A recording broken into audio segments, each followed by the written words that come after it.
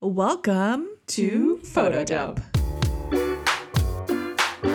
This is a podcast by and for working photographers With Ren and Jen. Today we got Kat Borchart. She is an LA-based commercial photographer focusing on lifestyle and beauty, amongst other things. Her images are laid back and full of energy with compositions that transport you alongside the talent. Or at least for me, that's how I feel. I really love your work, Kat. You're so sweet. Thank you. She shot for clients like J. Crew, Instagram, Lululemon, and Moroccan Oil. Welcome to the show, Kat. Thank you for having me. I'm such a big fan. I'm excited to be here. Super excited. And I just want to start off just by asking how your year has been so far. I feel really lucky. I've been really busy this year. I've been traveling a lot. I've been on set a lot. I just finished a 4-day project. I have a couple weeks off, which I'm really excited about. And then I'll be in New York for a couple weeks in May. So it's going to be super fun. Yes. That's awesome. When you get super busy, do you get tired? Yes. Yes, I definitely do. I think, you just kind of feel like you need to shake up what you're looking at for a little bit. Or I really love to take like not a digital detox, but like try to be on my computer as little as possible. Try not to fall down Instagram rabbit holes, although that's really hard. Spend time. I really like to garden. I've been doing a lot of that lately, and like trying to read books, like actual books instead of like reading things on my phone. Has been really nice too, just to like rest my eyes a little bit sometimes. Or I also love to have a lot of alone time, like to just kind of decompress. You come on jobs and there's 50 people on set. And as the photographer, as the director, you're like kind of talking to every single person. And sometimes I'll come home and my husband, he'll be like, how'd it go? Like, what did that thing work out? And I'm like, everything was totally fine, but can I tell you about it tomorrow? Like, I'm just like, I just need a moment. Yeah, totally. And especially if you're on a multi-day job, you're just like, that didn't work today, but then it worked the next day. And you're just kind of pulled in so many different directions, and it can really like kind of mess with your head. So it's nice to kind of take some get some good sleep, eat, kind of just do all the basic maintenance things that you have to do to live. Do you ever take formal time off, or do you just squeeze it in when you get it? I just squeeze it in when I can get it. I think one time you guys did a poll about like if work-life balance exists, and I was like, to me, it doesn't really. I mean, I think work-life balance is like totally a choice, and everyone's lives are different. Everyone's like circumstances are different. So work-life balance can look different for everyone. For me, I'm married, but I don't have kids. I have 2 cats. So I can I take work on the weekends sometimes. We'll usually each do, my husband's freelance as well. We'll have like one day during the weekend where we both work for like a half day, because we can like catch up on things and like no one is emailing us. So we can like really get in some thoughtful time on projects or ideas or just things that are in the works. But I just try to take the time when I can get it and make the most of it. But even some of my downtime, I have a couple weeks off coming up, and I'm probably going to do some test shoots. We had talked about taking a vacation, and my husband's working on a really intense project right now that I think he'd probably love the extra time to catch up on, even though I'm off. So we made the decision to not take a vacation, which we still have not taken a vacation since COVID. Oh my gosh. We went to Japan in 2019, like in September. And that was the last time that we took a real vacation. So it's on the list, but we've sort of put some other things in the way. We still take weekend trips. We do Palm Springs or something now and then. But I try to take, I take time off. Even I'll put test shoots in, or I'll work on decks for shoots I want to be doing. I kind of put in that creative work when there isn't a lot swirling around that can distract me. I can put in that really thoughtful time on things. We just recorded an episode about how we came up into the photography world and how both of us, Ren has a film background, so relatable. I went to design school, but we were just talking about how different it is probably now than when we came up. Just curious to hear your thoughts on that. I think part of this was because you also went to Brooks, a photography school. And I feel like a lot of photographers, at least the sense that I'm getting, is a lot of photographers now, because it is so common to be a photographer. I feel like people can just decide, like, I'm going to be a photographer, and they just go for it. And I feel like I hear less about that process of like education and assisting and all of that stuff. Well, I sort of did do that, but I did it when I was really young. So when I went to high school, when I was like transitioning from 8th grade to 9th grade, I wanted to be I wanted to be on the news in the newspaper class. Like I wanted to work in the newspaper. I really wanted to like write. When I was growing up, my mom was like a big reader. I read a lot. I journaled a lot. I wrote a lot. I thought I was going to go to college for English and kind of go into journalism. And so I applied to be in the newspaper class, and accidentally they placed me in yearbook, which you can't be in the yearbook class when you're a freshman. You have to apply for like your sophomore year. So I accidentally was put in the yearbook class, and it was taking them a really long time to switch me for some reason. And so I sat in the class for like 2 or 3 weeks, and I was there and I was like, hey, I'm just like sitting here. Can I just like do something? And so my teacher he kept me on staff and he gave me things to do. And I was on yearbook for all 4 years of high school. I ended up being assistant editor and then editor in chief. This is going to make me feel really old. Our yearbook was the first like full color yearbook that they made. You know, yearbooks in past, there would be certain sections that were in color, like maybe the senior photos or something like that. But a lot of the book was printed in black and white. No, I mean, I'm pretty sure some of mine are also in black and white. So don't feel that bad. Like, I'm pretty sure thinking about it, you're exactly right. There's only like a few pages that are in color. Totally. Because they were more expensive. They were significantly more expensive to print. So I was on the yearbook staff and I really had my fingers in like everything. Each person was kind of given certain assignments at the beginning of the year that they would sort of see through. So they'd be like, oh, you guys are covering sports. You guys are covering extracurriculars. You guys like prom was a thing that everybody wanted to cover. You know, each person was responsible for collecting all the like class pictures that were taken and comments that you leave under your senior photo and things like that. Anyway, but I was like, oh, you know, doing layout and design is really cool. And I was like, maybe I want to like work in editorial. I want to work at a magazine. And my memory is not that great. High school is a long time ago, but for some reason, maybe it was a job fair or something. I realized that you can't make a lot of money or potentially make a living that well in the editorial world.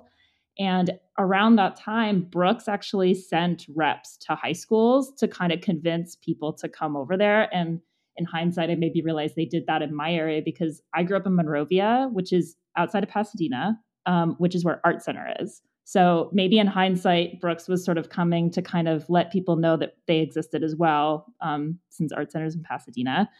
And they kind of gave a presentation about going to Brooks, and they had a stills program, a film program, and then they had a lot of different kind of sub majors. You know, you could be like an industrial major, you could be a commercial advertising major.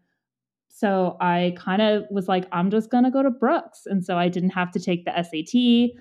I basically, when I entered my senior year, all the AP classes I had taken like already qualified me to get in.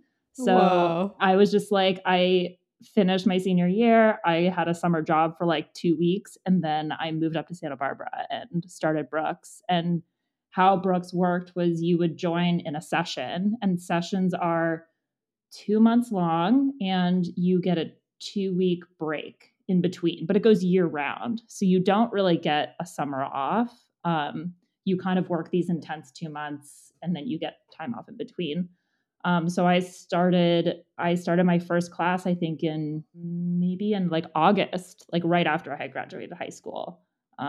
So that's kind of at least what the start was of going to Brooks. Overall, well, I don't know. I'm trying to think of the way to ask the question that we were asking about how your generation, I mean, I think we're the same age, but our generation of people came up through photography to where you are now versus maybe the current generation of people. Totally. Well, I guess one of the questions you'd sent me earlier too was like, if I felt like kind of going to Brooks was a good idea in some frame. And I think because I was so young at the time, I needed college. Like I needed a framework and I needed background. Like no one in my family is in the industry. I didn't have that moment. Like you read some photographers' bios and they're like, I was born and then my grandfather gave me a camera and then like I had a career. Like that didn't happen Right. to me. I had a lot of different jobs and a lot of different interests. Like throughout high school and when I was younger, I had no idea that that was something I wanted to do. But I think being a photographer is really like a jack of all trades kind of job. And so, having a lot of different hobbies just kind of really helped me kind of fall into that path. So from a young age, I kind of did fall into that, like, I'm just going to be a photographer, but I needed the framework of school.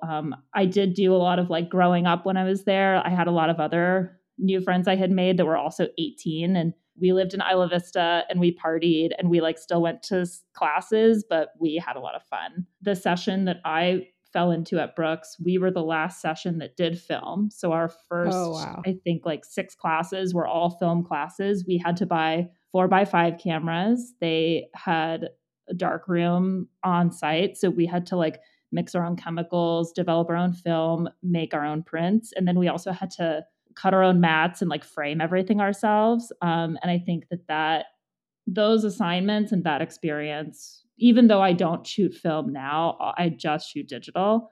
Having that background was and is like so important to my career now. We had this studio lighting class, and there was this one infamous assignment called black glass.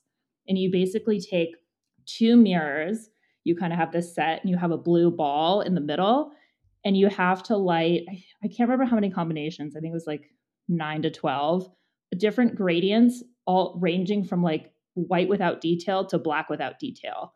And they have a list of all these combinations you have to get. So they'll be like, you need this gradient in this mirror, but this mirror needs to be middle gray. And they had like the teacher had like a density meter so he could read your print that you made to tell. And then we had to shoot it on 4x5 Polaroid. So it was like, it was a very intense and at the time expensive assignment. I think like the year later, Polaroid stopped making 4x5 Polaroid. So it was thousands of dollars to shoot that assignment, but it really taught you like how to be in the studio, how to work with your lights, how to like flag things, how to kind of create, like just really work with light. In hindsight now as a professional, I look back on those assignments and I'm really happy that I did them. But at the time I was just like, this is so lame. Like, I don't know why I'm doing this. Like, I just want to go hang out with my friends and go to the beach. That's so awesome. Like, yeah, the skills to do that, I'm sure. It was cool. One of my favorite classes I actually took, and this was a class, it was called Drips, Drops, Splashes, and Pours. And it was a liquids class. And so it was so fun. So all you did, and some of it, I remember some of the references were a little cheesy. And it was like the martini glass with like the liquid pouring out the side.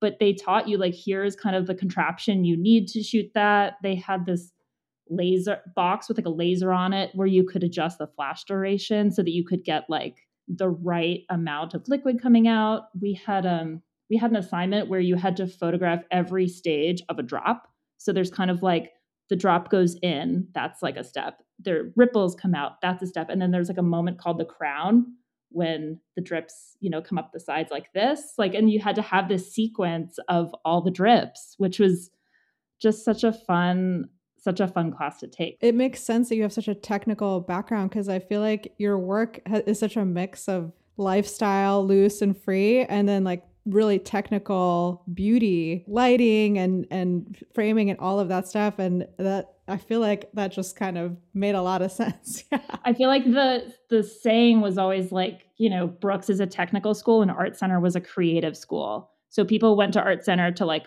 be a creative photographer and make art, and people went to Brooks to like learn the business and the technical things. So it's actually on my job this week. I worked with someone new. I had an assistant who had to leave set and replace himself. And he had told the person coming in, he's like, Kat is a technical photographer. And that sort of piqued my ear. And he was basically saying, he's like, Kat knows what the lights are, how they work. If she needs to do something, she knows what to ask for instead of saying, it's too bright. Mm-hmm. What can you do about it? I can be like, hey, like I want a shadow coming here. Can you move this flag in this way? So the Brooks like foundation definitely comes through. But I think all of those things ultimately just help you make better photos. I like to not concentrate too much on the camera, the settings, like what the lights are. At the end of the day, like it's kind of using all that knowledge to just make something that looks really cool. And it's not about like, oh, well, I think a myth that I remember in school, it was like you needed to shoot, your strobes had to be really high power so you could have like high f-stop, and like everything needed to be really like controlled and clean and color correct. And it's like we do work all the time where it's like, oh, I want one source that's warm and one that's cool, or I actually want to mix in some natural light with the strobe. And I think you have to remember sometimes to take your like really technical knowledge and sort of like mess it up a little bit and kind of be like, or like waste light even. I feel like that was a big misconception that I had as a younger photographer. Like you need to like set up lights and point them at things, and like that's shooting. But it's like you take the light and you point it over there to like make this pretty light that's happening here. And it took me a long time of just like playing and sort of figuring that out. I feel like sometimes less is more too. There's times where I feel really insecure about the fact that I only want to use just one light and that's it for the entire shoot. And then my assistants are there and they're like ready to set up everything. And I'm like, let's just do this one, just one. Totally. I mean, so many times it is just one light, and it's funny on set. And that I feel like that was something I learned along the way, where I think one of my first like bigger jobs where there was like an agency involved and I was shooting a celebrity, and we were shooting on like a white cyc, and it was supposed to be just really simple and beautiful. And we were like testing lights, and I think we just like set up one photech and we were looking at it on the monitor, and I was like, that's perfect. Like it looks great. But then I was like, they can't just be here and we're just shooting one light. So I think we set up like a bunch of other things. Like to make I think it look we had bigger. Yeah, kind of. I feel like that's sometimes I feel the same way all the time, because when it is a bigger job, it feels like, oh, I have to have all these things so it feels extra for somebody. Totally. No, I think we had set up like a couple octabanks behind me, and we had lots of B flats going around. And I think he would fly in with like a little fill sometimes, but we knew that the octas weren't firing and like, or they weren't plugged in or something. A lot of times clients reference some of my images too that I've maybe even shot on my own, like whether a model came to the studio by themselves, like with no hair, makeup, or wardrobe, and I just used natural light, or I took a road trip with someone and we just kind of ran around, and a client's like, we love, Pepsi, for example, would they be like, we love this. Can you just shoot this? And then I'm like, oh man, I shot that like with just us. And now we have to shoot it with 50 people watching us. And it's just that dynamic can be different. So it's when you're on those big jobs, you're trying to find a way to make that intimate magic happen while there's like 50 people watching, and while you're tethered and there's a person standing under them with a fill and things like that. I feel like I'm not answering the question though. I think that's awesome. I mean, I wish I had an opportunity to do things like that. I ended up taking a studio lighting class at some point after I had been shooting for a while, because I just needed I just wanted to learn more, but they never got that technical. And I just wanted to know some of the technical stuff a little bit better. I look back on it and I'm like, I wish I had appreciated that time more. I felt like I look back on being young, and I think there's such a strength in like being young and breaking into the industry, because you're kind of like making mistakes and you're kind of like, I'm just going to go shoot this. You're like, I just saw this amazing campaign and I want to like go shoot something like that. And you don't understand that that's like a professional model or like a really iconic location or how much lighting and support went into it, but you don't care. You just try to go do it anyway. Or if you're like, I want to work for this magazine, and you just email them. And like, I think as you get older and you're in the industry more, you're kind of like a little more cautious. You want to just make a good impression. You want to show the right work. But I think when you're younger, I remember getting a lot of my first jobs by just cold emailing and kind of just being like, well, I'm just going to go for it and try. And like, maybe my work's not where I wish it was, but I'm going to show them the work that I have and just kind of hope for the best. And I think there's just this joy of being young and like knowing less. You can go and make really great work and not worry about it too much. But the downfall, I just wish I had thought about or enjoyed or appreciated those classes a little bit more, because I would love to take the drips class again and just shoot drips all the time. Maybe that should be your test shoot. My friend Lauren and I, we like to call ourselves like the water girls. Like we really love to go in the studio and like fill up the water tank and drop stuff in it. And we did it test shoot where we wanted to pour milk, like white liquid, and we kind of had to do this weird mixture of milk and paint, and it smelled terrible, but it like looked really cool. So I still try to have fun with that. You mentioned like breaking into photography and getting your first jobs. What was your journey like with that? After I assisted, I was kind of ready for like a corporate job. I was ready for some more like the comforts of a 9 to 5, health insurance, going to the same place every day. So I worked in-house for a brand for a couple of years doing e-com and like working on some of the lookbooks and product photography. And, to be honest, like about a year and a half into that, like there were layoffs and I was one of the second rounds and I didn't totally see it coming. And it was like pretty devastating. Getting laid off is the worst feeling in the world. And I like wish that on no one. You just really feel like you just didn't do a good job. And you're just kind of like, you lose your purpose in that sense. But after I was laid off, it was like, should I try to find another job or is this my time to freelance? And one thing about Brooks that was not very fun is I had a lot of student loans when I graduated. You're not really eligible for a lot of scholarships for like a private art school. And my family, my dad co-signed for my loans, but I didn't really have a lot of financial support in my loans after. So I think 6 months after graduation, I had to start paying student loans, which I owed $120,000 after I graduated. Yikes. And the monthly payments were $1,200 a month. Holy shit. Yeah. So it took me 11 years to pay them off. I finally paid them off in 2019, thankfully, right before the pandemic. But I always, throughout my early career, I had like my student loans like really hanging over my head. Yeah. So after I was laid off, I was kind of just like, do I get another job? I was always scared to freelance because I had this debt, on top of all my other expenses that I had to pay. And, I knew that freelancing would take a long time to get rolling, but now my husband, we weren't married at the time, but my husband was like, just do it. Like, it's going to be fine. I have savings if we need it. The great thing about being laid off was that I had forbearance on my loan. So I think I had 6 months or a year where I could pause them and I didn't accrue interest, which was really just a lifesaver. So he was kind of like, well, just see what jobs you can pick up freelancing and then see if any openings come up and let's just see kind of what happens. And I had one friend who had a beauty client he was working with, but as he was working with them as a director, and he said that they needed a stills photographer. And so that was kind of my first big job that I sort of produced. We shot at their headquarters, but I took the money from that job and I was like, I'm going to go to New York and show my book and do meetings and try to get something. And I went to New York. I did a lot of editorial meetings and I met with someone at Refinery 29 and showed my book. I had set up all my meetings through either like referrals or cold emails, or I also actually had a syndication rep at the time, like a licensing company that I worked with. They set up a couple editorial meetings for me too. But I went to Refinery 29, did my meeting. I was headed to my next meeting and she called me and she was like, I have a shoot in like 2 weeks that needs to be in LA and I need someone to shoot it, but also kind of help me produce. And so from those kind of 2 jobs, it slowly kind of started to roll. How many years after college was this, roughly? I graduated in 2008.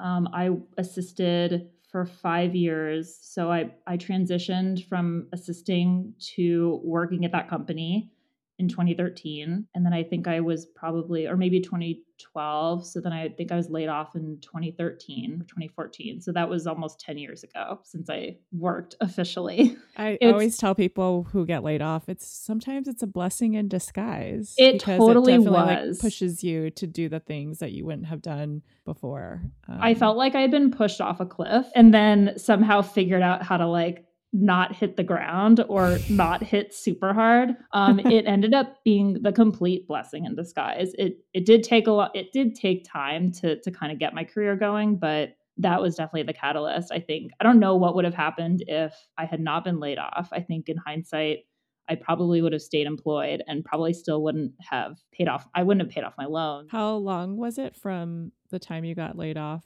to the time that you felt like, okay, I'm going to be okay? Or maybe that was just like last year. That like never goes away. There's always a time where I'm just like, Well, you had a rep at some point in here. Yeah, I have a rep. I had a rep. So I think I probably freelanced for about 2 years. I was juggling, doing some editorial, having some small clients. I did a few more projects with Refinery 29 that were more like advertorial, where we did a project for like Secret Deodorant. We did a project for Ford. But I also supplemented that with some really boring things. I had a friend who worked in-house at a shoe brand and they needed e-com photos. So I would go to their location, I would bring lights, and I would set up in like an empty room and like shoot all the shoes. So I definitely had some projects in the mix that like weren't glamorous by any means, but like paid bills. So I was like, if I could shoot for them once a month, I was like, okay, this at least takes care of my student loans and I can focus on other things. So I had about 2 years of just doing that. And then while I had been assisting, a rep had reached out to me and was kind of like, were you ever interested in having an agent? And I had never thought about it. I felt that I was kind of too young, but I went to meet with her and showed my work. And when we met, she was like, oh yeah, you're not ready. Like you're too young. Your work is awesome and you're going places, but you're just not ready for me yet. And do you know what exactly made her say that? I'm not sure. I mean, in hindsight, I hadn't really done a lot of big jobs. So I didn't have really any experience like being on set with a lot of large clients with big expectations, working with big production companies, working with ad agencies. I had never done a treatment.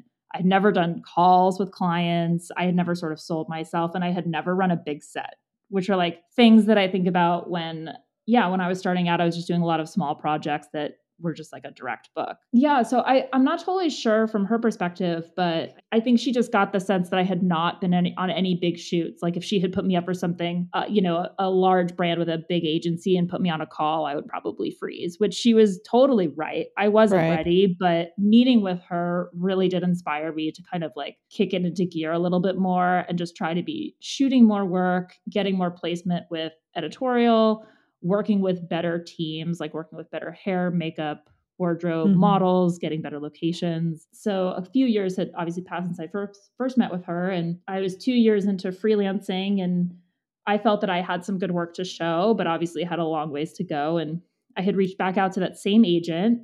And then I had reached out to another agency. It's a bit of a long story, but I ended up going with one of the agencies. I was there for about 2 years and my agent left and like very unexpectedly. It kind of happened over a holiday weekend on Friday. She was like, I quit and I'm going to start my own agency. And I'd like you to go with me. And I kind of was like, I have to think about this. And I ultimately stayed at the agency I was at. But then I made a jump to another agency, which was the agent I had originally met with when I was assisting. And are you still there? I'm not there anymore. Okay. I have switched agencies one more time and I'm now at Art Department, which was a change that happened right before COVID. So I was like officially accepted or brought on at Art Department February of 2020. Perfect timing. Yeah, I mean, it definitely wasn't great. I definitely had a lot of sleepless nights where I was like, I just transitioned to this agency. Who knew? I was just like, what if they go out of business? I don't know. You just heard about so many crazy things happening at that time. Like in hindsight, that's so silly. Our department's a pretty big company. They have a lot of photographers working.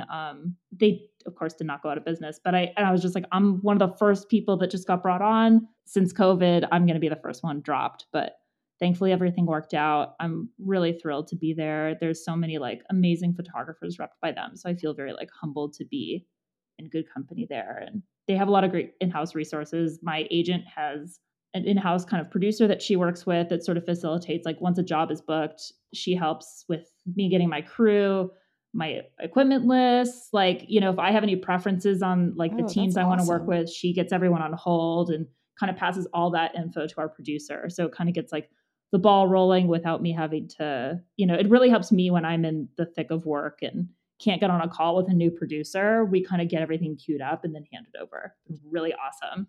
You kind of grazed over it, but curious to know what was your actual process breaking into specifically commercial photography? Because I know you said that the first agent said that you weren't ready. So what did you do to get ready and how did you break in? And how was that process? I mean, I can't pinpoint like specific things that I broke in. I think there's a lot of like practice on my end, like on the images I was taking and trying to elevate my work. I would barter with model agents a little bit, and I'd be like, hey, I'll shoot a couple new faces for you if you'll let me shoot this one face that I really want to work with. So I was always trying to kind of like elevate my work, new locations, trying lighting, working with different models and hair, makeup, wardrobe.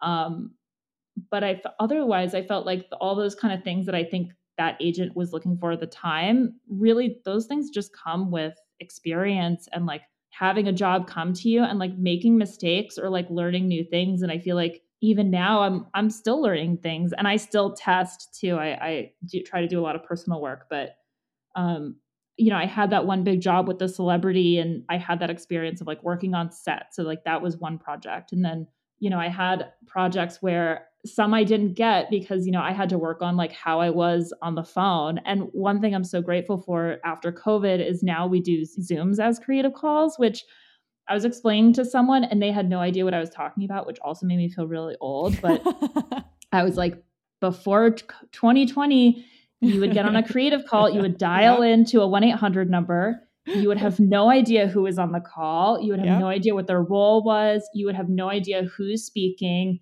how many people are there, what they're looking at, what people look like. And so when you show up to set, you have to like meet everyone for the first time and kind of assign like faces to names. And now over Zoom, it's so wonderful. You get to like, who is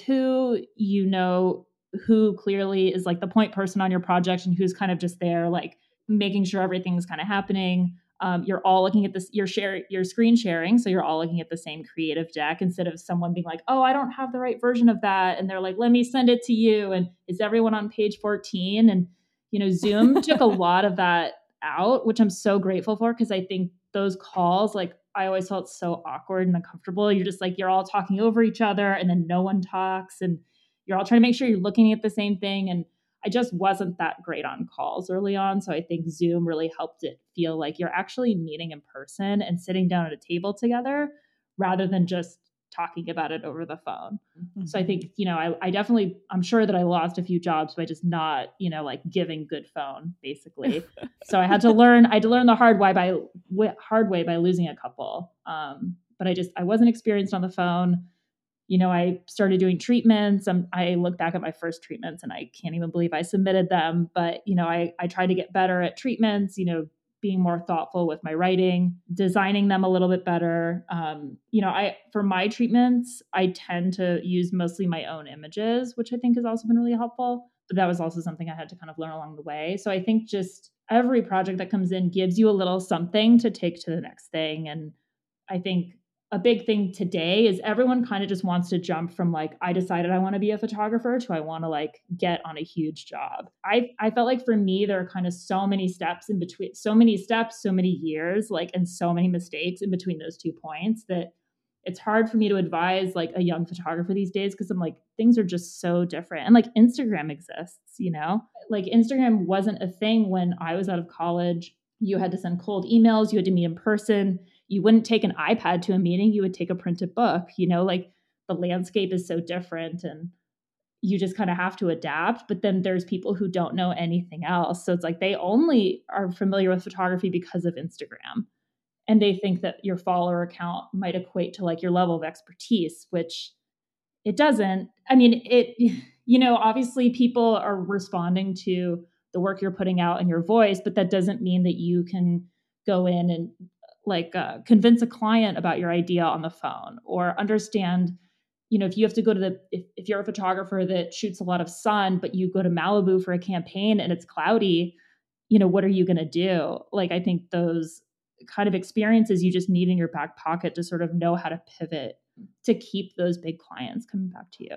Yeah. We actually had someone write in recently. He's been talking with an agent, I think more in like a temp capacity. And one of the things, and he comes from a set background. So he's been working as an assistant and then he recently started working as a digitech. So he's been crewed up on set for a long time and he wants to jump off and start doing his own thing. And so he started immediately talking with an agent, it seems like. And one of the things that they're talking about is him finding his voice.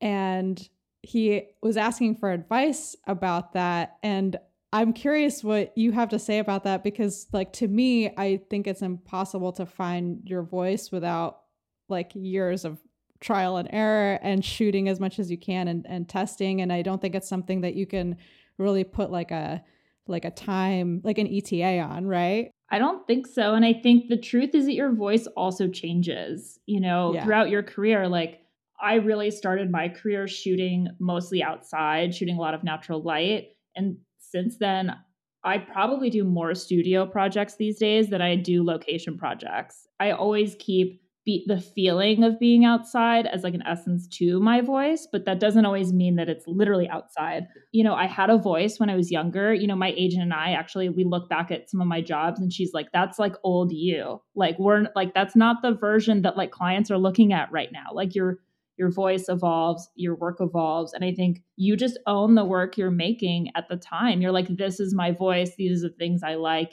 These are the colors and the lighting and the mood and the feeling. And this is how I'm directing talent. And this is the type of talent that I'm like looking for when I shoot. I'm looking for things that are really like heavily styled or so casually styled that I just have talent bring their own pieces to shoot it. It's like, I feel like you kind of just have to have this confidence. And sometimes maybe that's false confidence in like what you're doing. It just be like, you know what, like this is the thing and I'm just going to keep doing it. And you might have a project where you're like, oh man, I met this like great stylist and now I suddenly want to style things. And that changes your work too. And going forward, now you're like, oh, like when I look for a stylist, these are the types of things I'm looking for in their work that they can bring to me. But I feel like the answer to all photographer woes is always like just going and creating work. If you're like burnt out, go create work that you're excited about. Like if you're slow and you feel like you're not getting any clients or you're not getting the type of clients that you like, then like go create work to show that. Or go create work to give your agent something to show, or go create work to go get an agent. Like I think the bottom line is always just to create work. Even if you're not creating work for any other reason, you're creating work to learn something for yourself, whether you're like trying new lighting, you've made a background and you want to see like how well it's shot, you saw a reference and you want to like figure out how to recreate it. It's like, I want to work with water for the first time. What's that like? And so you're like, I'm going to get a model and I'm going to get a watering can. I'm going to pour water over their head and like see how that looks. And so it's like, for me, when I'm testing, I'm always accomplishing one of those goals, whether it's filling a space in my portfolio that's not filled, working with a model that I've always wanted to work with who happens to be in town. If I'm like, I've been in the studio too much and I really want to be outside, like I'm going to go shoot a test out in an open field somewhere. But going back to like finding your voice, I just think you kind of always are, and you should just embrace the voice you have at the moment. Even if you imagine your voice changing in the future, that's like totally okay. And I don't think anyone's going to really hold you accountable for that. And you can get tired of shooting something too. You can be like, my voice is shooting cars, and you like might get car jobs, but then you might start getting just other lifestyle jobs that don't have cars, and then your voice changes and you don't shoot cars anymore. And that's like also totally okay. You can like unbecome a car person and you can move into something else, or you can shoot models, and then I think you can kind of do some still life and you could potentially become only a still life person. That's one of the great things about, I feel like, our industry is you can just kind of pivot in any way. And I think clients really appreciate it, or an agent or anyone really, when you're just like honest about the voice that you have. And if you're like, I know I've never done still life before, but I'm really into it now. And so here's some work that I did. And I think people are just stoked about that. I mean, I guess that brings a good segue. We were going to ask you how much of your photography career you think is in the studio versus doing business things, but you sort of just said if you don't have work, you're out shooting to get more work. So I'm trying to think of business things. Like, I think very early on, I identified that I did not want to do taxes. I never want to own QuickBooks, and I am not good at math. So I've had the same CPA for probably 10 years or longer. I hired a bookkeeper right before COVID, or maybe even a year before, because I did these, which was another byproduct of Brooks. We used to have what they called like comp binders for the end of your session. And each teacher was different in what you had to present, but you had to present this like 4-inch binder that was incredibly organized. Like your mats couldn't have crosshair cuts in them or they would reject your binder. I had this crazy tax binder. I had this crazy tax binder of all my receipts, and it was categorized, and it took me a long time to make, and I never got audited, knock on wood, so the IRS never saw it. But I got tired of making those, and I hired a bookkeeper. So I've just outsourced the majority of that work. I'm not good at it. So I have a CPA, I have a bookkeeper, and then I'm trying to think of other business things. Like marketing or... even like treatmenting, like you're sitting at your desk, you're on Zoom call. Like I feel like that's all admin type stuff that a lot of people don't realize goes into the other side when you're not on set. Well, I did 2 things in the last year that I actually thought were really helpful for like my brain is I really try super hard to do all my Zoom meetings in the morning and like not after 12 p.m. Like I try to, if there's ever, a lot of times my agent will be like, what time do you want to do this call? And I'm like, 7 a.m. is fine. 8 a.m. is fine. Like wake up in the morning, get all the calls done so that I have the rest of the day to do work. I think like the anxiety of having like a 4 p.m. Zoom meeting is just like too much. And it like destroys the rest of the beginning of my day. I am going to incorporate this into my life. Yeah. That's a really good approach. Sometimes you can't do it. Sometimes they're like, hey, the only time the client can do is like 3. And you're like, okay, that's fine. But if I ever have a preference, I'm like, stack me up, give me 5 Zoom meetings, like back to back, 8 a.m. to 12 p.m. Like, let's go. And I'm like, I have my setup. I'm taking notes. I'm in like the mental space of like doing meetings. And it's great because, being in LA, their day is kind of done. But if I have all the info I need, I can still keep working. So I can be like, okay, now that I know I need to look up studios, I need to ask these people to hold, I need to kind of like get this research done so I can actually do things versus if you do a call at 3 to 5 p.m., the day is kind of spent. So it's like any emails you send out, you're not even going to get onto the next day. So I think kind of trying to put things at the beginning of the day has been really helpful. But one other thing I'm so grateful with our department is that they just take a lot of that load from me too. They handle a lot of billing and invoicing.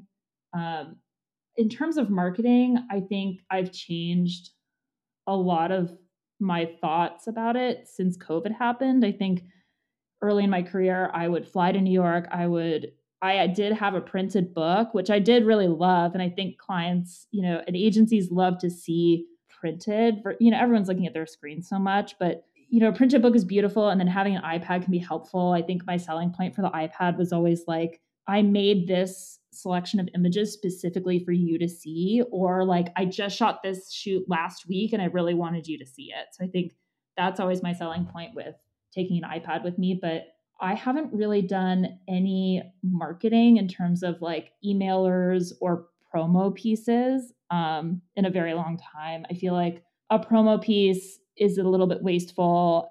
I feel like, especially with COVID, everyone's working from home. So it's like, are you going to email this person you don't know to ask for their home address? Like, probably Right. not. I think email is probably most efficient and most conscious. I just always want to be conscious of people's time and like showing them things that are relevant to them. I would want to show an art director who mostly works on beauty campaigns, only beauty work, instead of kind of being like, here's an overview for you to sort through. So I've always just tried to be really mindful of like what I'm emailing people about or showing them. But generally, I'm not very good at it, but I try to keep my Instagram active. I try to like always be sharing the new work that I'm creating and kind of just nurturing more relationships. And especially in person, when I go to New York, I'll try to hit people up and get a coffee and just really talk about projects that are going on instead of making it this more like either official meeting at their office or kind of mailing promos out. I would love to talk more about testing because you've already touched on it a little bit. And I feel like for the longest time, I just wasn't at a point where I was testing. And then I finally got to this point where I was testing with just friends, very low budget, and now throwing more money at it. So I just kind of wanted to hear about how you approach your testing. What do you feel like you get out of it? How often? It sounds like you're doing it all the time. And then what your testing looked like, in 2015 versus what does it look like now, and what kind of budgets you're allotting to us. I was talking to another photographer and she was talking about a test she did. And I think she threw like $30,000 at it. And I was like, I was like, felt like I had come so far, but I'm not that far. I have not done a test shoot with a budget like that. I honestly think my test shoots these days don't look a lot different from the tests that I was doing when I was younger. I always had a very scrappy approach with a test shoot.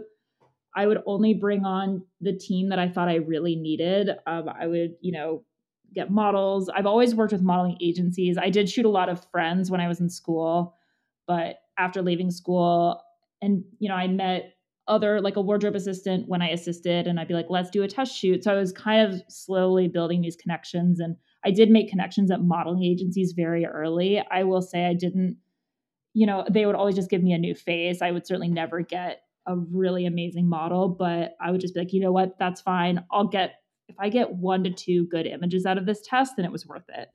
Right. And so I just always would put kind of mood boards together, kind of like decide visually what I felt like was missing in my work. If I'm like, I really want to shoot some blue sky, I would kind of put some mood boards together and an idea. And I would sort of look for the talent first. Or, sometimes I have a wardrobe stylist friend who's like, hey, I have this big job. I'm going to have some extra cool clothes I know we're not going to use. Like, let's shoot next Friday. And then I'll build the idea around that. And I just try to have this like very loose and open approach with it. I try to bring on the team that I think I need, but not overstack it. I mean, I don't really budget for tests. I just kind of am like, hey, I know I'm going to have to like get some food to feed everybody. And that's always kind of been the extent. I mean, sometimes I rent certain equipment. If I'm like, oh, I really want to test this new light, I've never used it before. That'll be something that I spend money on. But generally, everyone's just kind of coming together to create something cool.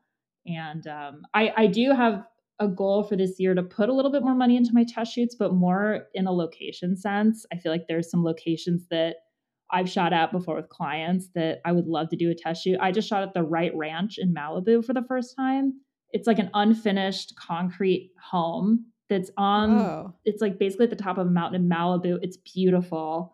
It's very cool. And it would be cool to just like rent the location, but just run around and like shoot something fun. I think they, of course, people go there with motorhomes and big crews and stuff, but I think you can rent it for other shoots. Or I've never shot at the Philip Dixon House in Venice, the white Moroccan. Yes.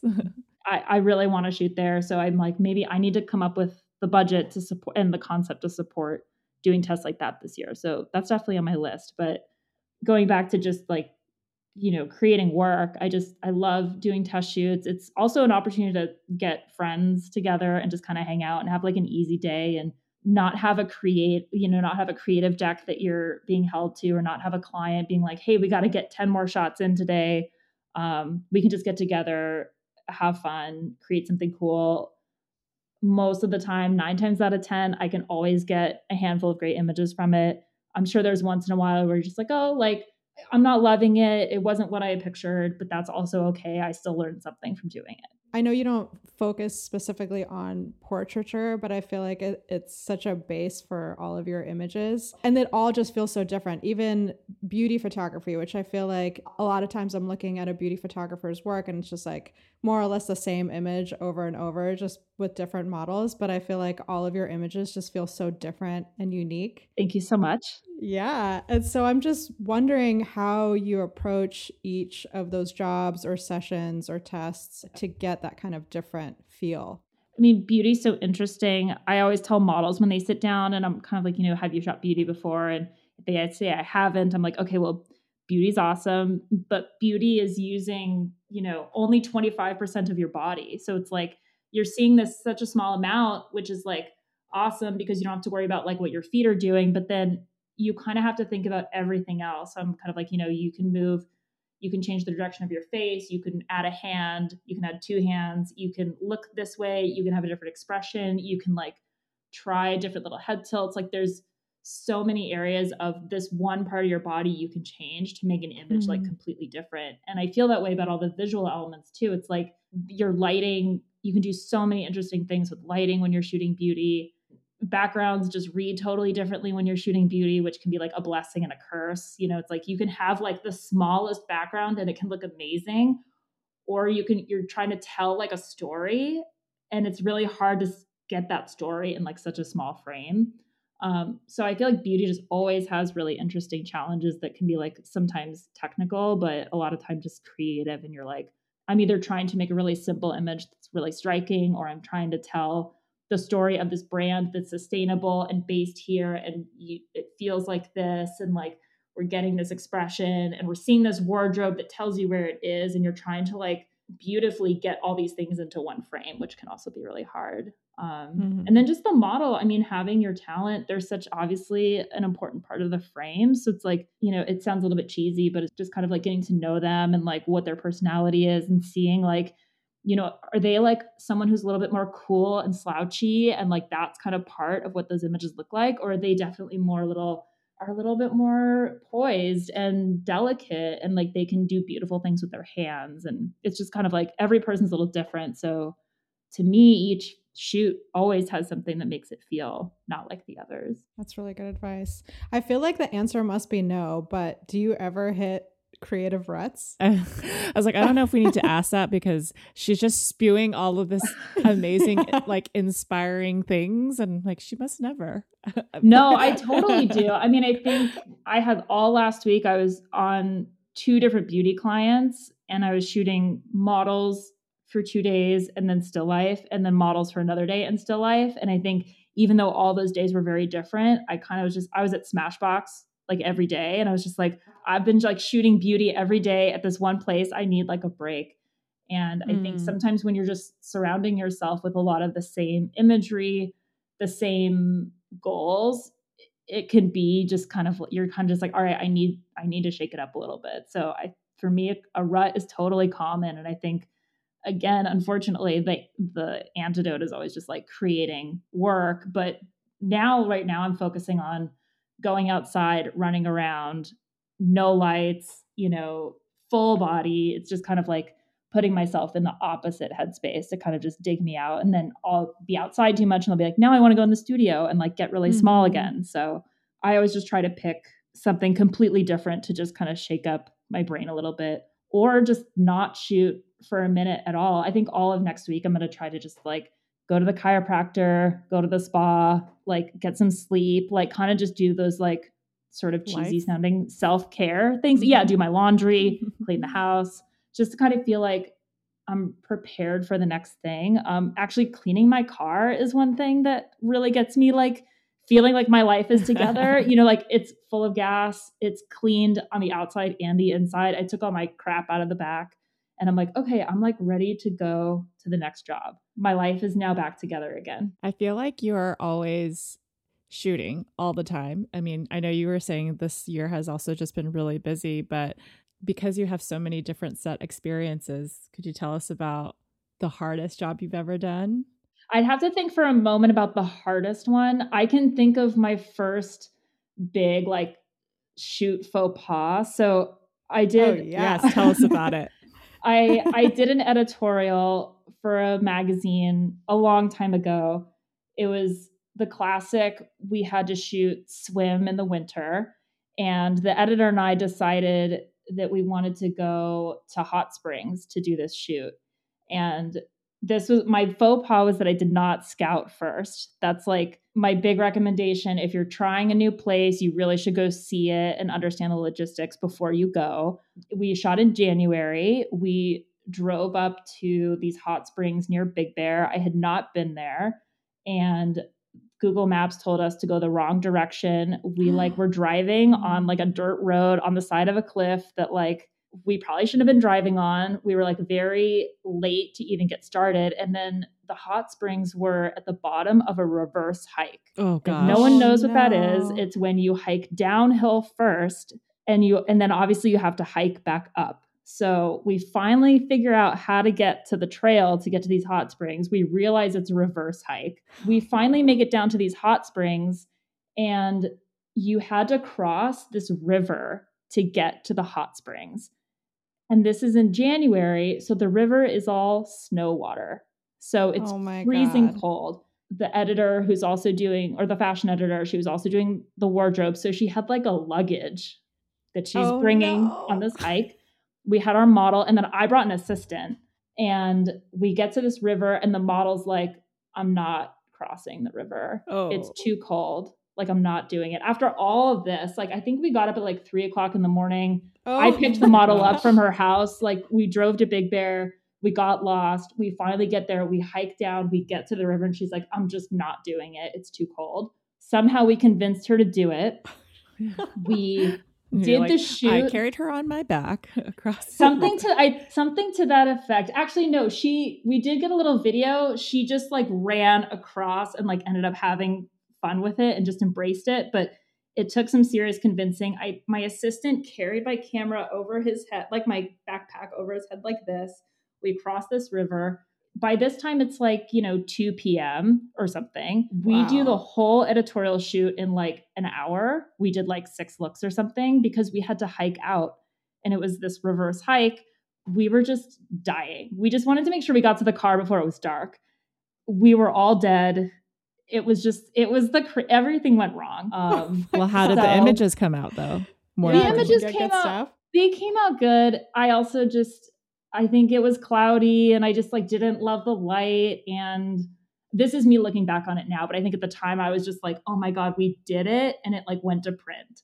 But I think looking back now, I did have some just like, oh, I wish I had like not been so affected by all these circumstances and tried to switch brains and just get into my creative brain where I'm trying to make good work. I think one thing that I still struggle with is letting a lot of outside factors affect while I'm working. Mm-hmm. So it's like if there's a lot of chatter about something going on with the next day's location, or you're hearing that the lighting was really hard to set up, or the studio is being difficult giving you something you need, or whatever, you kind of have to like step out of that and like step into like, I'm just taking pictures. And right now the goal is to take the best pictures possible.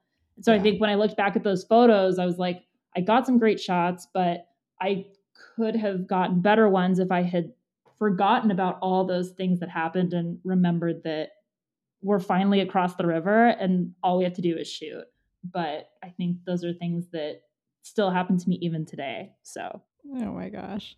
That honestly sounds really similar to my very first backpacking trip when I moved to California. It was the same thing. It was like looking for hot springs, crossing a cold ass river, leaving too late, hiking in the dark and the rain. I mean, but there was no pressure of delivering work at the end of that. I think, again, thankfully, I was so young in my career that everyone only held me so accountable. It was almost, they were like, we sort of knew that this could go this way.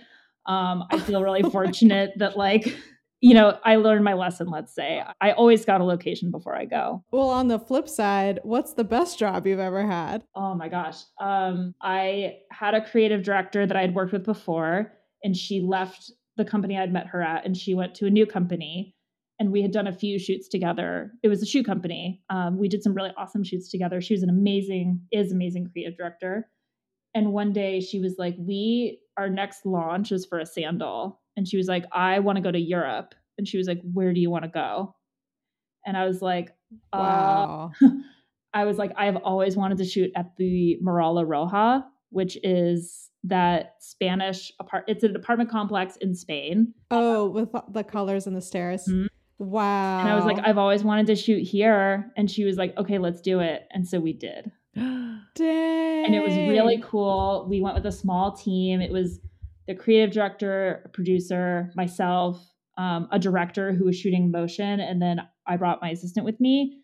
We went all the way to Spain. We only shot for one day. We had all worked together a few times and we were like, well, we're already all the way over here. Let's do something else. And so we all went to Morocco after. Oh my God. For a couple of days. So that sounds amazing. So we had, I think we were only there for 3 days, but we stayed in Marrakesh. I had never been. The producer had been before, and so she had some great recommendations. And we went in April. It wasn't the best time of year to be there, but if you've ever been, you know that it's just doesn't matter when you're there. It's pretty amazing and special.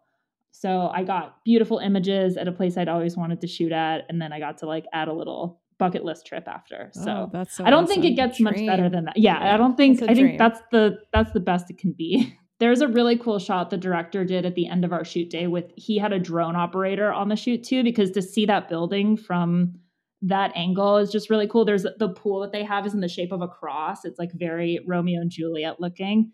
And so he did this really cool drone shot of all of us at the end of the shoot, which was really fun. So that was a pretty dreamy project. I think it just doesn't anytime really there's get much better travel than in that. there, that's awesome. Amazing. Travel and a team. I mean, travel with a team and good people. Totally. I do think there is a misconception about travel in our industry, though, where they're like, oh, but you just get to fly around all the time and like take photos. And I'm like, you're kind of just being like, I'm just working. And then I also have to fly to get to work. Like, and then, and handle all the logistics. Yeah. Like, you're flying, maybe you're flying from another job, even like you're going from set to set. You have to be fresh and ready to go the next morning, especially if you're doing long travel. It's like the jet lag. You might not have packed right for the weather, so you don't have your things or your bag got lost. You go to like a different country and something isn't the way you thought it was. I did a project in Lima actually right before the pandemic. And one of the local assistants we worked with, he's the only person in Peru that has Profoto. So like, whoa. So when we went to his house, we went inside and it was kind of looked like a showroom. It was this very funny moment, but I don't like the power is different there too. So it's like you're kind of trying to do math to be like, okay, this version of this can work with this, and this is the output we can get. So it's like travel can be totally beautiful and amazing and dreamy and everything that people think it is. And it can also be totally crazy. That Lima trip, I came back March 13th, 2020. Like I came back like a couple days before lockdown. And I remember when we were there for a week, and my assistant was supposed to stay longer to work with this client on some other projects that they were doing in-house. And I remember being in the cab, and I was just like, well, what's the worst that could happen? Like that they'd lock down the country? Like that's crazy. And that's exactly what happened. Like I left on Saturday the 13th and everything was totally fine. And I had no problem getting out. And on Sunday the 14th, our client called my assistant and was like, get out now. There's a car coming for you in 10 minutes. Like go to the airport. Whoa. And he got to the airport and they closed the doors while he was in there. And I swear he got one of the last flights out of the country. Yeah. So travel can be, you can go to Spain and you can go to Marrakesh and then you can get stuck. Yeah. So it can be both. My sister had the same exact thing. They actually were going to go to Japan during that time, and then they changed their trip because they're like, oh, it's probably not a good place to go. So they went to Portugal, and then that's when like US shut down. And she's like, I have to cut my vacation short and come back. Yeah. The only plane that's available. I think everything that happened that month was just probably for everyone in the industry was just worst case scenario things. Like I know there were a lot of shows that were filming out of the country that, they have to get a whole massive team of people home. Some people did get stuck and they had to be there for months.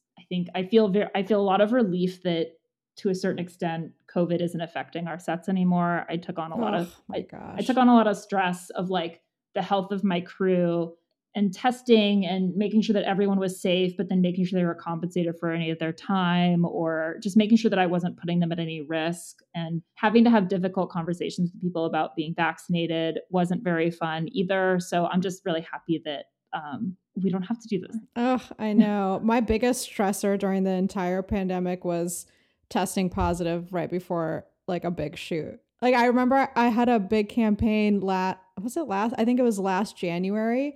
And 2.5 weeks before that started, I got COVID. And my last test, I took the latest test I could possibly take for this production. I did one 2 days before and I was still testing positive. And I was like, what am I going to do? Yeah. What did you do? I tested negative. I drank so much broth and vitamins and That's awesome. My husband has a lot of stuff that I was like pounding everything. I was like, get it out. I did the same. So this happened to me recently. I finally got COVID in February after 3 years. I had never had it before. And I had a big job and I had a smaller job that I was really excited about that I couldn't do because I tested positive. It was kind of like everything that I was afraid of sort of happened. Oh, no. Just like you have work, it's right before, and there's an absolute panic about like how to get everything figured out. One of the clients brought on another photographer that they had worked with, and they wanted to keep some of my crew, but not the other part of the crew, and like the logistics of that. And then I had another project where my agent brought on another photographer on the roster to take my place, and the job went really smoothly and everything was fine. But then I had another job right after that I had to make sure I tested negative for. And it was kind of like you, where you're just like right up into that last moment. And you're like, my agent was like, when do you think you'll test negative? And I was like, I have no idea. Like everyone is so different. My husband, it took him 10 days. And I was watching the line and I was like, it's not getting any lighter. Like, what am I going to do? And then the next day it was just gone. Yeah. And I was pounding juices too. I was like, I'm just going to flush my whole body. And I don't think that's how it works, but I made it to the next job. So I am going to try to keep doing most of the things that you're supposed to be doing, because I just didn't want to go through that experience anymore. Thankfully, not a lot of people are like this. I had COVID and obviously was totally fine. It was just the stress was almost worse than COVID itself. Oh yeah, the repercussions of having COVID. It's funny that you're like, it's past us, but I have a shoot next week and my assistant's wife tested positive. And so he's like, maybe it's just a matter of time before he will, but we'll see what happens. Well, last summer, I was really busy then too. And my husband got it. And I was just like, I was like, I'm going to get it. You're going to have to replace me on all these jobs. And I like never got it. Yeah. Oh, wow. That happened to us too. And then when I recently had it, my husband didn't get it. So I don't know how that magic works, but I've had those experiences. So I'm sure it's not behind us. It's definitely still around, but thankfully some of those measures are just less. And it's a lot more manageable now. Yeah, much more manageable. We were inspired by a photo editor and wanted to ask you what your best and worst paying jobs were and the experience with each of them. I will say that my best paying projects have been pharma projects in that space. I'm trying to think of worst paying projects, because I think for a worst paying project, I don't even think of a dollar amount. I also think of a dollar amount in relation to like how hard creatively the job was, or how poorly produced it was, and how hard it was to like create the work. I'd have to think about that one. The editorial with the hot spring was the first terrible thing that came to mind. You're like, I had to do all that and I only got paid $200 for the day or something. Well, Ren, we actually messaged about this. I have never been paid for editorial ever. Ever? No, I didn't know that was I was shocked. So what is like the biggest editorial thing that you've done without being, or like what's like the budget? What budget are you working with, and does that entire budget just go to hiring people, everyone aside from yourself? Some of the editorial budgets I've had for even like a cover shoot or a fashion spread, I can think of one magazine who was like, we have $800 for this shoot. And like, you're not paying people, you're paying for food, you're paying for location, you're paying for the wardrobe stylist to like ship things. Like no one is getting paid. What? Everyone is coming. Yeah. That's why I'm like, but I know a lot of people who have these experiences. Maybe this is more of a fashion editorial. Fashion. I feel like Apostrophe had said, because I was complaining about a cookbook or something like that, and she was saying a lot of the photographers, when they do the cover shoots, they're actually coming out of pocket to like do. I have always come out of pocket financially, and I have always put more creative energy into those shoots than I have on other shoots. But I have never been actually paid a creative fee as a photographer that I got to pocket for an editorial. They're always kind of like, here's the budget, you do it, give us receipts. But if you are giving us an invoice for your time, that's fine too. Kind of just like, you make it work with this amount, and how you do that is up to you. Okay. But I have always gone out of pocket just because I'm like, I want to shoot at this cool Airbnb and it's $1,200. That already blows my whole budget. And then I still have to pay for wardrobe shipping, catering, so it's not necessarily that you didn't get paid, it's that you chose to use your budget in a different way. I mean, I guess you could say it that way, but to me it's, if you're getting a sum of money to just make the shoot happen, right. I mean, I could never ask people to come together for an editorial and then Venmo me for their lunch, right? So but that's just my experience. I haven't been focusing on editorial in the last couple of years, so I don't know. I'm sure every magazine is different. I'm sure that the landscape for that has changed quite a bit too. I'd be very curious to know if people are still getting paid for editorials, since editorial seems to generally be having a tough time in the last 5 to 10 years. I feel like it depends on who it is. I think sometimes there is Yeah, budget. I feel like for food editorials, they usually have, like, I'm thinking about a magazine, for example. I'm not going to say the name of them, but they used to come to me and it was the same thing. They're like, we have a $3,000 budget. And so of that, like, you need to allocate 500 to a digitech. And I think at the time it was like 350 to an assistant, and then your rate, and then whatever else, like equipment and stuff like that. So then and it was a 2-day shoot or whatever. So you kind of had to break it down. And I think I ended up walking away with like 750 or 800 or something like that. We just did interview somebody who shoots a lot of editorial, and he did say there was some budget. So then that might just be my exposure, my personal experience. I now that you're mentioning that, Ren, I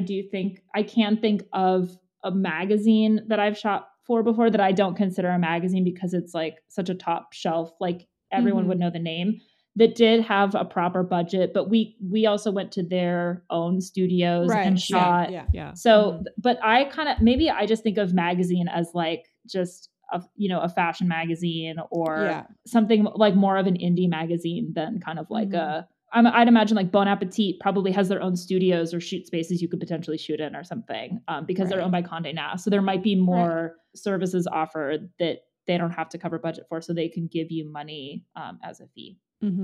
Well, on the other side, with working with some of your biggest budgets, what has that production and pre-production look like? Because you mentioned that the low-paying jobs are the ones that end up being super stressful, really difficult, like shave years off your life.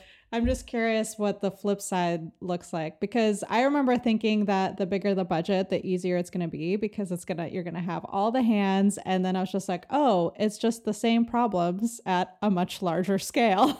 I think to me, the things that can really, and I was just thinking about this as we've been talking about other things, the things that can make a shoot the worst shoot are kind of things that you can't control. Just because the budget is bigger, it is the same problems. And it kind of means bigger budget, bigger expectations.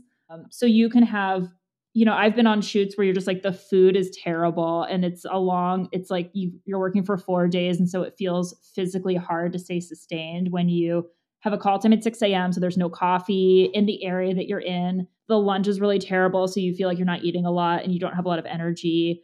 And then maybe you're staying in a hotel that's not super nice and you're not sleeping very well. And so those things can make just doing your job a little bit harder than normal.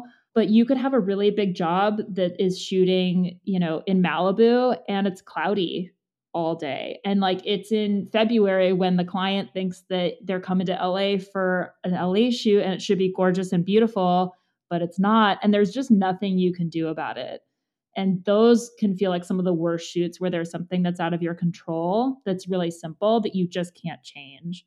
Yeah, I mean, I think of a lot of the worst shoots, really as like weather related, or maybe just like a missed expectation of like, like you're going to this house and you're shooting at this place, but it's looking smaller than you thought, or you're trying to go to this backyard and it looked gorgeous in the photos, but then you go and the homeowner has cut all the bushes back and there's like nothing in the yard, all these like kind of almost silly things that are out of your control that you just have to figure out ways to work around. And I mean, some of the really nice things that come with bigger productions is just like more hands on set. You can have more equipment so you can like do more things. You probably have really great lunches. You get coffees throughout the day. So you feel like you're coming to set and you feel ready to go, but you're still dealing with some of the same problems. You might have a model who this is still their first shoot, even though you're shooting for, Target, for example. It's a big production. It's going to go in the store, but this is the model's first shoot. And so you have to like talk them through and like make them somehow feel comfortable, even though there's like 50 people behind you and they're standing on steel deck and everyone is looking at them. Like, that's still like a problem that you could face at any type of budget. But I definitely do think of just personally some of my worst things as like, it's just hard to like rally sometimes when you're like, I didn't sleep well, I haven't had caffeine, and the lunch is like bagels or something. And you're just gosh. like, I don't. Oh my God. If I show up, it's notoriously like if I'm on a production that's run by a film producer and I show up on set and there's bagels, I internally lose my mind. I had an experience like this recently where I was on a shoot that was run by a film producer, but there was motion and stills, and they hired a caterer, but the caterer had this massive bowl, like deep, of hard boiled eggs. And I was like, there's gotta be 30 people max on this shoot. It was like not a big shoot. And I was like, each person on set would have to eat like 2 of these hard boiled eggs to even get close to finishing this bowl. I was just like, so yes, I think it's typically like film sets that don't always have the best catering, but I don't want it to seem like I only think about the food I'm going to eat on set. There are so many other factors that can go into making a shoot. Right. No, but it's so important because you need to function for so long. It's not like you're just doing a 9 to 5 where maybe you're doing like 6 hours of really concentrated work and then there's meetings and there's a lunch break or whatever. But you're once you're on, you're like on for 10 hours, sometimes 12, sometimes more. And that's so taxing that you really need those comforts to keep going. Yeah, the project I was on this week, I brought on an AD and I couldn't have done the job without him. The two of us, like it was a big job. It was a lot of shots and like every shot had a lot of different products, talent, scenes, propping, like all these things. And one of the days I checked in with him to just see how he was doing, and he shared with me that he had like a military background. And he was saying he was like part of my years ago, but he was like part of my training was, you know, they come in, they wake you up at 2 a.m. and they're training you to basically make decisions or function in a situation that you would normally not be functioning in. And you have to function at a high level. And it made me think about being on set where you're just like, I've been on set and I'm on 12, 14 hours a day for 4 days in a row. And I have to keep the same amount of like enthusiasm and creative thinking that I had in the morning of day 1 all the way to the end of day 4.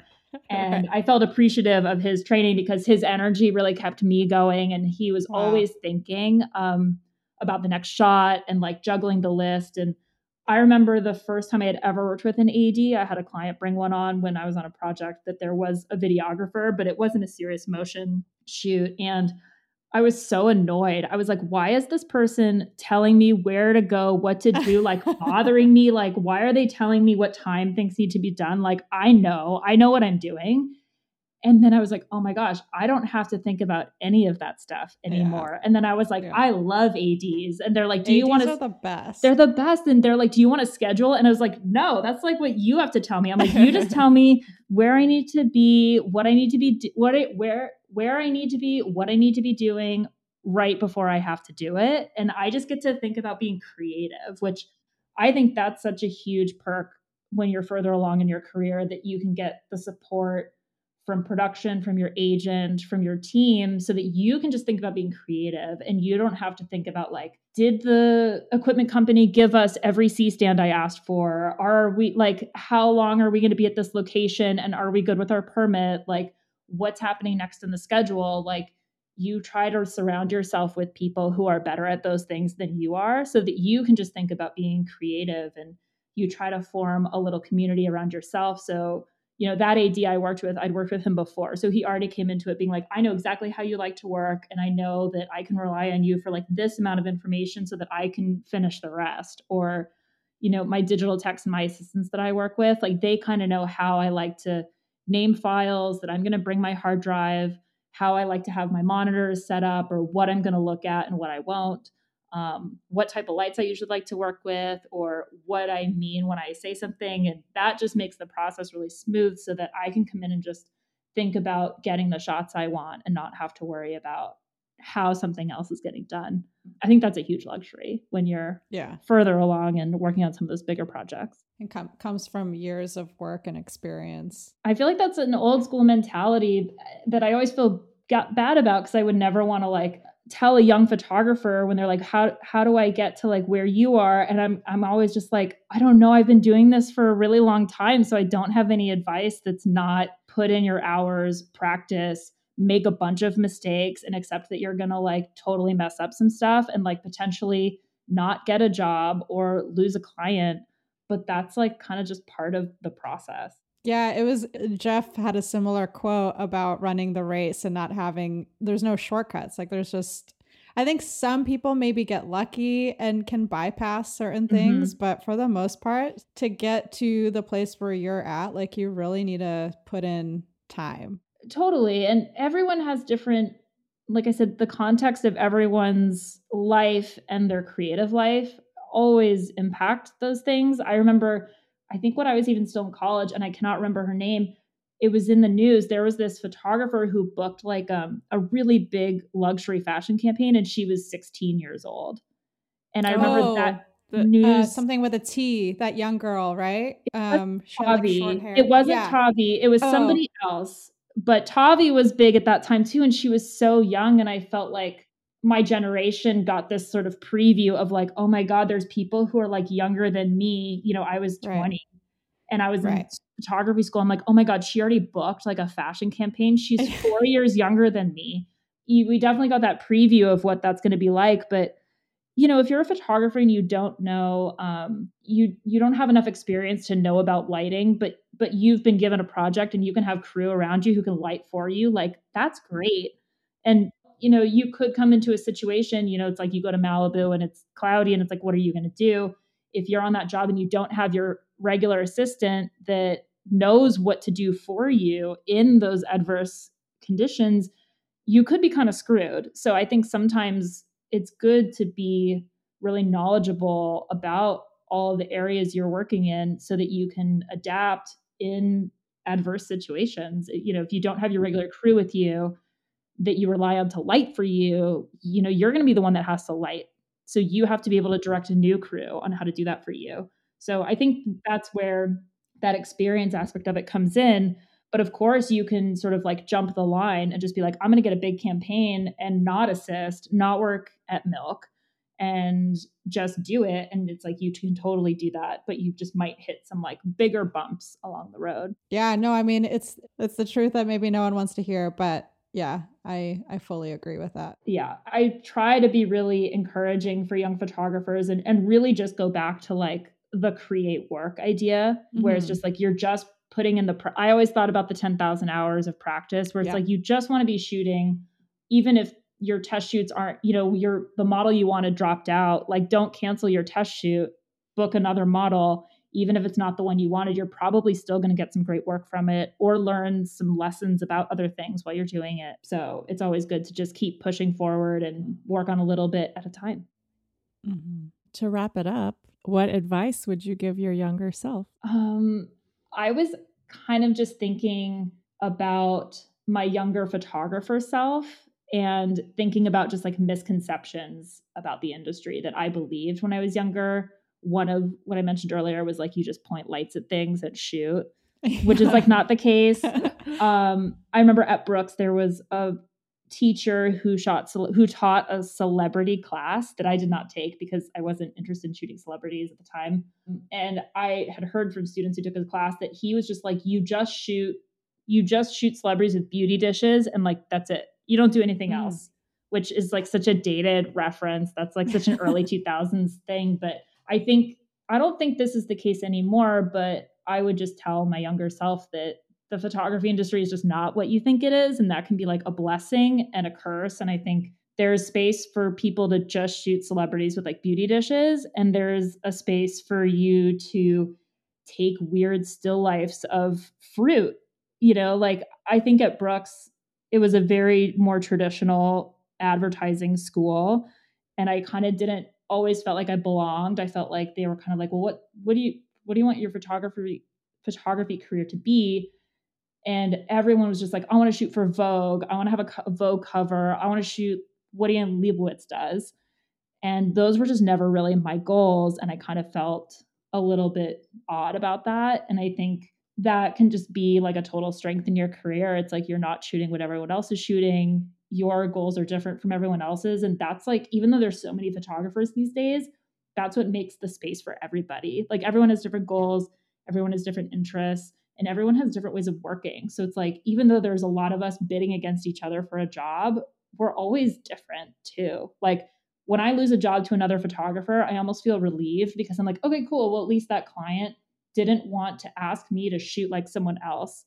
They just wanted to book me. And if my vision wasn't right for this, then like, that's cool. That's like totally okay. That's a really good way to look at it. Well, I tried to just remind myself, I think I would go down the comparison rabbit hole a lot and just be like, well, if that person's killing it and they're just shooting all the coolest people, they're working with the best teams, their lighting is looking sick, like now they're doing motion, like if that person is in this industry, why bother? Right. Like I would really try to boil down where my thinking was coming from. And it's just like, well, if that photographer exists, like, why should I even try? And it's like, that's such a silly way to think about it when you phrase it that way. You're like, of course I should exist. The work that I'm creating is worthy and relevant. And like, even if you have two photographers bidding against each other that have very similar work, like their personalities are different. The way they like to work is different. The way they'll direct the talent is different. So it's like, there's space for all of us. And like only clients end up really knowing like what the difference is because they're the ones who work with all of us, but we don't. So it's like, we really should just try to like support each other and share information so that we can all like create our best work and like get paid fairly. I think with the photo editor thing, it's been really eye-opening about what some of the rates are that people are saying yes to. And I think what's cool about that for that audience is people, all the comments are always like, well, I'm going to raise my rates like after seeing this, because there's people who are taking jobs for even less than that. Yeah. So I think that transparency is really good for people who are like really selling themselves short, like probably putting in the same amount of work that we are, but just don't know that they can be getting more for it. So. Yeah, I feel like you're such an open book with all this stuff. I was going to shout out that if anyone hasn't followed Kat on Instagram, you do AMAs, which I really love. Yes. Like every now and then you're just like, I'm at the airport, ask me anything. They've been really fun. And I do remember someone messaging me and asking if it was good for photographers to know everything, which was such an interesting question. And I sort of touched on it with one of our other questions, but it's like, it's really good to have a little bit of knowledge about all the things so that you can like troubleshoot when things come up, or so that you can just bring that knowledge to like your project. Like if you can be a really good retoucher, then you don't have to pay someone to retouch your test shoots. Like when I was starting out, I don't do this anymore, but I did retouch a lot of my jobs because I would make either the same amount of money or even more from just retouching it. And that was like what helped save me when I wasn't making as much money. So having that extra skill set on the side was just super important. So I think it made me communicate with retouchers better going forward. So I can be like, hey, I know how to shoot this plate for you, or I know like what lights I kind of need to get this effect so that you don't have to do all this crazy work in post. Like we can do this in camera, or, hey, this is a really big lean on you to sort of make this final image. Can you tell me the things that you need to make this happen? So I think like getting all those skill sets under your belt can be really helpful, and talking to people about those things is really fun too. There's definitely some juicy questions that come in from Instagram too, but just communicating with everybody and, sharing advice and tips, like, and all the advice that we all talk about isn't always going to work for everyone. Right. So I always try to remind people, I'm like, you should take this with a grain of salt, because what worked for me might not work for you. It's like how I got an agent, how I got that meeting, how I took that photo. Like even in the studio, it's like you could have a lighting plan for it, but you could be in a different studio than you shot it last time. And the studio could be black instead of white, and your lighting's not going to look the same. So you have to be able to adapt. So I think just taking everyone's advice about this industry with a grain of salt is always recommended, because the industry is just so crazy and everyone's experiences are so different. Totally agree. This was fantastic. So good, Kat. Thank you so much. Thank you guys so much. Time. I'm such a big fan. I feel like some of the things that you talked about, I remember you talked about having a job come in and the rate had suddenly doubled, and the pressure the pressure of that where you're like, well, I'm going to take the same pictures, but now I'm getting paid more. So like, what is, that pressure that you feel? And I had a time where I told my agent, I was like, I don't even want to see my rate until the job is done, because it was getting in my head so much when I was on set. Cause I, like I said, I have clients reference these test shoots that I had just done with myself and the model, but now I'm getting paid a lot more money to do them, and it would just psych me out. So I think there was a few months where I was like, I just don't even want to know. Just give me the rates for the crew and I can set everybody up, and don't even tell me how much to invoice for until after the job's over, so that I could just like not think about it. Oh, wow. That's awesome. That's like a secret weapon. Yeah, that can be, when you have an agent, you kind of have those luxuries too of like having that person kind of be your business partner too, and kind of be like, well, what are some of the goals for this year? They can just be that business brain for you so that you can just be the creative brain. And because they always have your best interest. If they're a good agent, they have your best interest in mind. Mm-hmm. So, they're not making you do some crazy job for a shit rate. Totally. Well, yeah, usually they're not trying to do that. They're trying to get you on a job with a better rate. Yeah. But then I look at an agent as like my business brain, and I want to do the creative brain, and your agent will always potentially want obviously the best rate for you, but they'll kind of have an eye on the future too, which is just so helpful. And they're kind of like, I see your career going this direction. I see you adding these skills to your portfolio. Let's start working on them this year and like really improve on them in the following year. I feel like on a photo editor, there's a lot of talk about that agents are evil.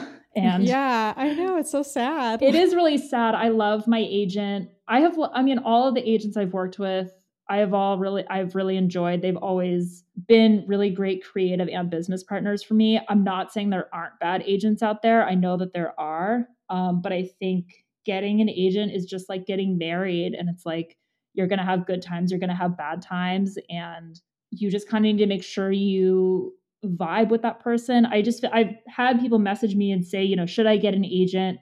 I just had a meeting with these two people. And I just have to say, like, you got to go with your gut on that kind of stuff. Like, if you get a good feeling from this person, then you should kind of just go with it. Or if you think that you should meet with more people, you should just go with that instinct instead of trying to like force something. But agents are awesome. They can be if you want one, but you don't have to have one. If everything you're doing is working, you don't need one. Yeah, I agree.